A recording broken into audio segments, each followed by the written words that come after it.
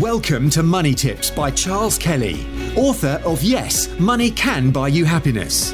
Charles spent over 25 years in financial services, working for banks, insurance companies, and as a qualified independent financial advisor running his practice, before setting up his speaking, consultancy, and property business. Money Tips will help you save, make, and accumulate more money, whether you are a business owner, entrepreneur, employee, or still searching for your vocation. Hello and welcome again. Many of my regular listeners to my Money Tips podcast will know that I come up with every week tips on saving money, making money, enjoying money, which is ultimately what it's all about. But today I want to talk to you specifically about how you can save money on this, your mobile phone. Mobile phone contracts now are quite expensive. They can cost more per month than we used to spend, in a quarter on the old sort of landline bills. But there's something you might not know about that could be costing you hundreds, if not thousands, over the years. Now, first of all, let's go through this. Now, I use an iPhone, and some of you may use Androids, but I want to talk to you about your mobile data and how that might be affecting your bill. Now, if you first of all go to settings on your phone, here on the iPhone, it's the settings page, yeah? And then you'll come to a page, and near the top on this phone, which is a 10, you'll see mobile data there, okay?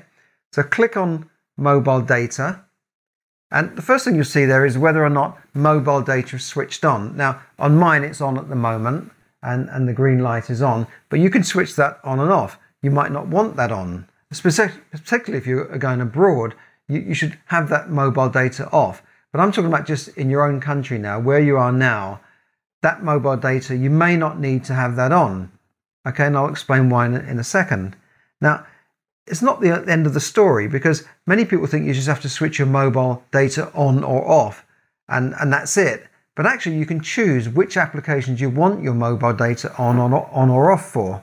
So if you scroll down here, then you'll see all the applications, that are connected through mobile data. Yeah. Now, most of the applications are connected through the internet. It's not just a phone anymore. This is a computer, isn't it? Now, on mine, if I look down here, you can see that the top of that list is mail. That says here that mail is used up over a long period. Is used up 27 gigabytes of data. Safari has used up a similar amount. Then you've got Facebook. Photos actually are quite high up there. For some reason, photos uses up a lot of mobile data. Twitter, not so much. Maps, Instagram, then it goes down to WhatsApp and all the rest of them. But you can switch those on or off individually. You don't need to have them all on.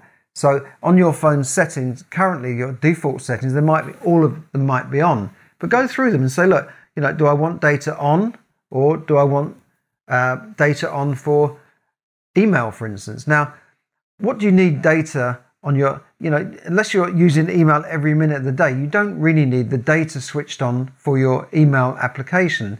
You could switch that on and off, every half an hour or so and check emails, or switch it on when you need to send an email. Because these things are working in the background and eating up your data and eating up your money.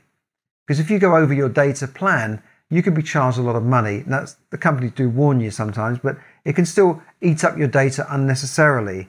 So that's the first thing, is to just check through which ones you want data for, which ones you want to link with mobile data.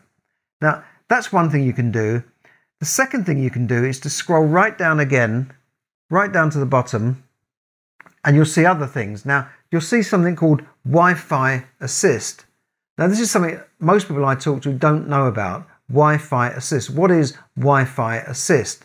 Well, as the name suggests, it's something to assist you during a period where you're on Wi-Fi, but it will enable you to stay connected when your Wi-Fi goes down. Now, sometimes it can happen at home, can't it? You're on Wi-Fi and it just goes down for no reason whatsoever. Or you might be outside, you're in a Starbucks, or you're walking around and you're on Wi-Fi 1 minute and then you move away and you're off Wi-Fi.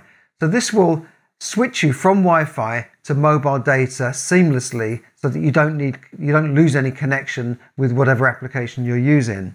But personally, I don't think this is necessary. So I would definitely switch Wi-Fi Assist, like it's on at the moment. Just touch that and it will go off. Now that could save you a lot of money because you're using data without even knowing about it. You think you're on Wi-Fi, but the Wi-Fi has suddenly gone down for a few seconds or a minute, and that automatically switches you to Wi-Fi assist. So I would definitely switch that off unless you particularly need that on all the time. Now, finally, those are 2 tips, right? So check what applications your roaming or data roaming is on for. And secondly, get that Wi-Fi assist switched off if you can. But lastly, and this is probably the most important thing, is to check the plan that you're on. Go to your mobile phone company and say, what plan am I on? Because it may be that you're on the wrong plan. Now, at one time I used to have a plan that included hundreds of hours of calls and hundreds of text messages and all that sort of thing, but I don't need that anymore. So I can go onto a lower cost plan that suits the amount of usage I'm using. Now, if you go over that can be expensive. So make sure you've got the right plan for you. Now, how do you do this? You can do it online. You can go to your company. You don't need to change mobile phone provider and say, look, I'm getting charged a lot more money than my monthly bill. So can I change that plan? Can you tell me which plan is more suitable for me according to my records and usage? Now, that's the most important thing. Make sure you're in the right plan. Now, if you're not on a plan, of course, if you're just on a SIM-only contract, that's a different story. But some people even have SIM-only and the monthly plan. I just have one monthly plan, but I find that by reviewing it, you can be on the right plan for you. So that's 3 things there. Check your mobile data, check that Wi-Fi assist, and check the mobile plan that you're on, so that you're paying the right amount of money for your usage and you don't run into those penalty periods.